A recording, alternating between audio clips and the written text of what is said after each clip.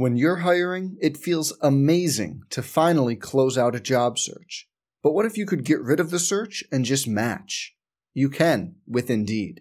If you need to hire, you need Indeed. Indeed is your matching and hiring platform. With over 350 million global monthly visitors, according to Indeed data, and a matching engine that helps you find quality candidates fast. Ditch the busy work. Use Indeed for scheduling, screening, and messaging so you can connect with candidates faster. And Indeed doesn't just help you hire faster. 93% of employers agree Indeed delivers the highest quality matches compared to other job sites, according to a recent Indeed survey.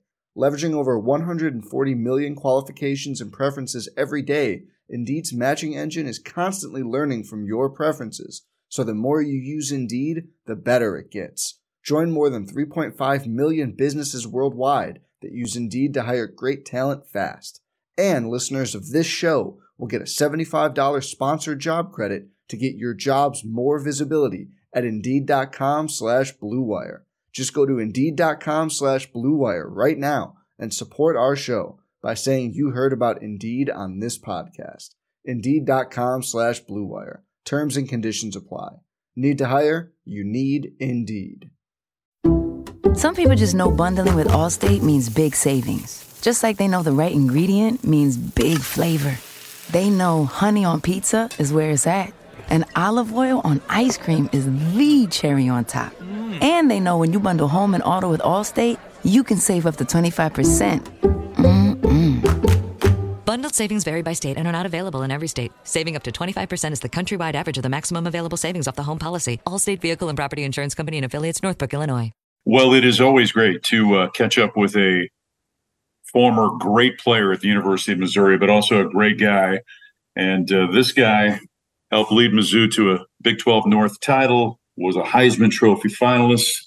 And certainly when I say those two things, everybody says it must be William Chase Daniel. How you doing, man?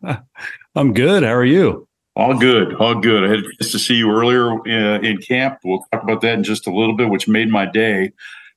This has got to be a little bit strange for you. It's been 20 years since you have not been a part of a football team. And yet here we are sitting in late August and you're not a part of a program. What's that experience been like for you, Chase? Yeah, it's been interesting to say the least, and that's exactly what I talked to the team about when I was there earlier in August. We saw you, talked to you a little bit on the field. You had the nice little bucket hat on, covering your face, hiding from the sun. But no, it was interesting. I told the team, I said, hey, listen, this is the first time in 20 years I haven't been a part of a team, and I sort of been enjoying it. Like, I'm going to watch you guys go sweat your butts off out there and go run plays over and over, which I've done for 20, 25 years since I started playing.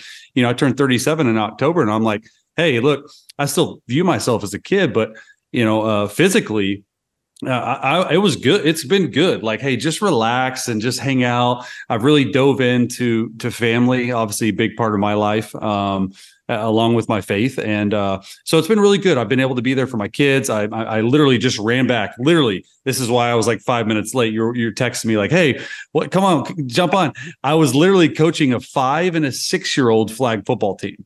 Oh, yeah, man. You heard that. It's really not coaching. It's more so you're babysitting. But we ran some plays today. We play a doubleheader tomorrow. Like who has a doubleheader? But we play a doubleheader tomorrow. So we're excited about that. So just doing stuff like that. Like I feel like I'm more busy now with this media stuff that's going on. But I still love the game. I'm still studying the game a lot. I'm hooked onto Exos and watching film every day just to keep my mind sharp. You're also diving in. You mentioned it, the family, but you're diving into full-time dad duty as a parent, man. I know Hillary's taking some trips. You've been the only person at home. That's been a little different. Yeah, it's a different challenge. Tell you what, I have to get up at like 5:30 a.m. just to have like a little bit of quiet time. Yeah. I get in the Word a little bit, drink my cup of coffee, and then like 6:45 it hits. And my son's got to be dropped off by 7:45. They start school at 8. He wants to play on the playground. Dad, let's get there at 7:30. Okay, we got to leave earlier. We're feeding breakfast. We're cooking. I'm unloading dishwashers every single day. And we're doing a drop off for my younger daughter as well. So it's just like, and we still have a 2-year-old running around the house while we're doing all this. So it's amazing. I'm diving, full on in and head first. And it's been great because I enjoy doing these things because I know how much sacrifice my wife has given up for so long. And I think that just really, to me, like I do good on the domestic side of things. And so it's been really cool to be able to give back to her as much as possible. You, I know, want to do stuff in this field. You want to get involved with the media. One of those first opportunities, you've signed a deal to do a podcast with The Athletic. Tell us about it. Yeah. So that's super exciting to me because The Athletic, everyone knows they were, taken over by the New York Times 2 years ago for $550 million, $500 million. And I'm like, when are they going to fully dive headfirst and into it? And finally this year, the New York Times, I say finally, it was sad because people lost their jobs, but they disbanded their sports team. And they finally, put in The Athletic as a full-time, hey, this is full-on New York Times sports. So we get that platform that we're on, not only just The Athletic, but you get the New York Times platform. So to me, it was a no-brainer.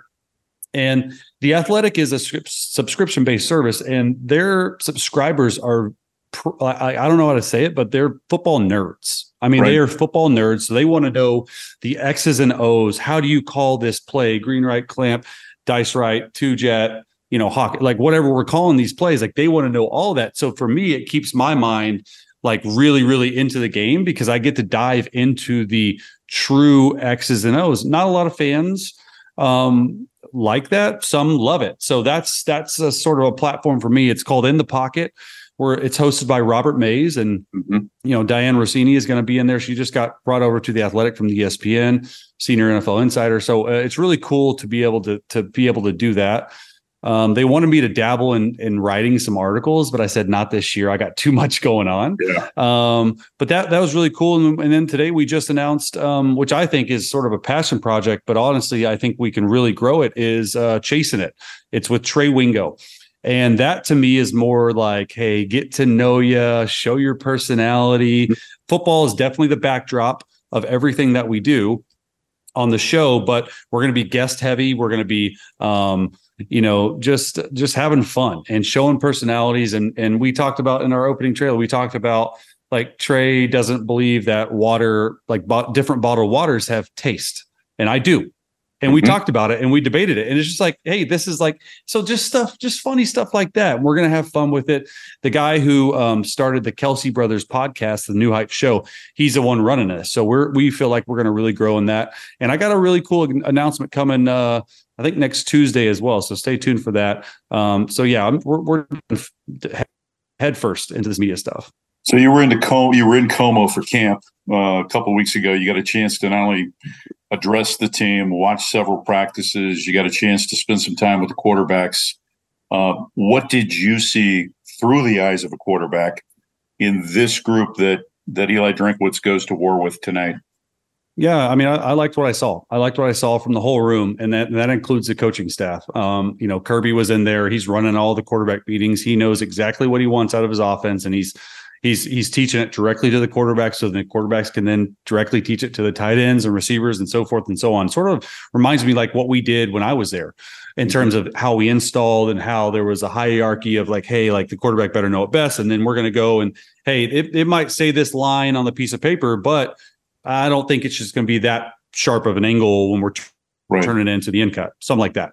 But what I saw was just a really good teacher in Kirby. And then with all three of those guys, I mean, the room's got 6 or 7 quarterbacks. I walked in and I said, are you guys all quarterbacks? Because the most we had was 4 when I was there. So, with Brandon Coleman, Chase Patton, myself, Blaine, I mean, it was a big room, but this was like, you could fill a full football team almost with the amount of quarterbacks. But I like what I saw. Obviously, everyone knows what Sam can do athletically, and big arm, right? Throws a 96-mile-an-hour fastball. And I was really impressed with his practices. And I was probably most impressed with just Brady and the overall and we talked about it a little bit, just how he carries himself, not only on the field, but off the field. The leadership aspect is there. All the intangibles are there. I think he's continuing to work on his mid-range to deep ball accuracy. And I think that's something that he would be the first one to tell you he needs to get better at. But at the end of the day, if we're throwing the ball deep like that, we're throwing go balls.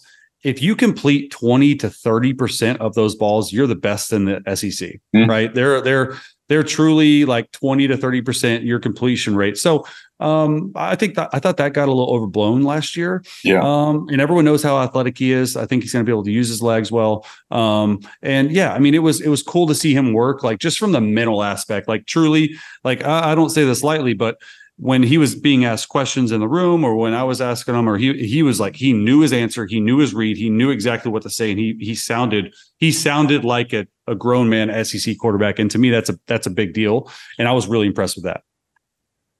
Couple more questions with former Missouri quarterback Chase Daniel here on our pregame show as Missouri gets set to take on South Dakota. I have told people that this offense under Kirby's leadership has got some NFL nuances to it. Yeah. Can you elaborate on that and maybe explain it better than I can? Yeah, I think that for him, he is very big into formations. And what does that mean? Hey, am I going to put a 1x3 slot formation into the boundary here just so I know that the nickels to the field? Like, I can talk all this jargon. I want to make sure people understand me, but it's very specific. That's how the National Football League is. You are formatting based on the defensive personnel. I think that's really, really good for him. And I also think the tempo that he operates in, they have these one-word plays that they just get up to the line and go. It's like our old fastball mode when right. Coach Pinkel and Yost and Christensen was there. I thought that was really good because a lot of times, every college offense, and we did it too, and it worked. But like you're there, you're looking at the sideline, you're there. Oh no, we're double looking. Like sometimes it's better to just play fast, just go and just go. And I think a lot of what he brings and a lot of what the NFL is sort of morphed to is that there are GVA principles. And what does that mean? Good versus all. So as a quarterback, you have an answer for every possible coverage, blitz, whatever it is, you can protect it. And he gives a good amount of leeway for the quarterbacks to do that. Your teams were successful and people know that you had talent. What was the component inside the locker room that allowed that talent to manifest itself into being a very good football team? Well, that's a great point, question, whatever you want to call it, because that is true. Like we had talent, right? And I've been a part of a lot of teams in the National Football League that have the talent. What they might not have is the camaraderie. And it's something that is probably not talked about enough for these teams because everyone has talent. You're in the SEC. You're in the best conference in the nation. It's not even close. So you are getting everyone's A game every single week. I don't care if it's Vanderbilt or Alabama or whoever it may be. Like you're getting their best shot, and they're grown men type players. And what can help you along the way, I'm not going to say just because you're close, you're going to beat Alabama, but in tough times and adversity through the season, when you guys have adversity, because you will have it, sticking together, having that closeness, knowing that you fought through the blood, sweat, tears of winter conditioning, of summer camp, of spring ball, of all this stuff. Like, to me, I got that this team was really tight. They have really good senior leadership. Yeah. And I was only there 36 hours. Listen, I'm not saying that I know every single bit about this team, because I don't, but what I did pull away was, hey, this senior leadership is really tight. It really reminds me of a lot back in the day. And honestly, confidence, right? Confidence is a big, big key in football. They could roll off 2, 3, 4 wins in a row. I mean, K-State coming in, you look at the schedule, they could be 5-0, 4-1 come LSU. And that to me is building that confidence early in the season, finding out who you are as a football team. All that stuff goes into it. You're coming back to town October the 6th, an evening with GP featuring Chase Daniel. I hear I get to hang out with you on stage for about an hour. Just tell us about your expectations for the night as we kind of take a deep dive into Chase Daniel. This is your life. Yeah. I mean, I'm excited. I don't even know what to expect. You guys probably know more than I do. I'm just going to show up and answer all your questions, and we're going to get a good program together, and it's going to be awesome. It's going to be a party. We're going to have fun. We're going to celebrate where we were, celebrate where we're at now, all this stuff. And Coach has been asking me to do it for a long time, and I've always said, hey, Coach, like, listen, you're hosting it right during the middle of NFL football season. Like, I can't do it. And this is the first year that as of now, I'm free. I'm free on October 6th. It's my birthday on October 7th. I'm turning 37. So, hey, look, we're going to have a good time. We're going to go to the LSU game after.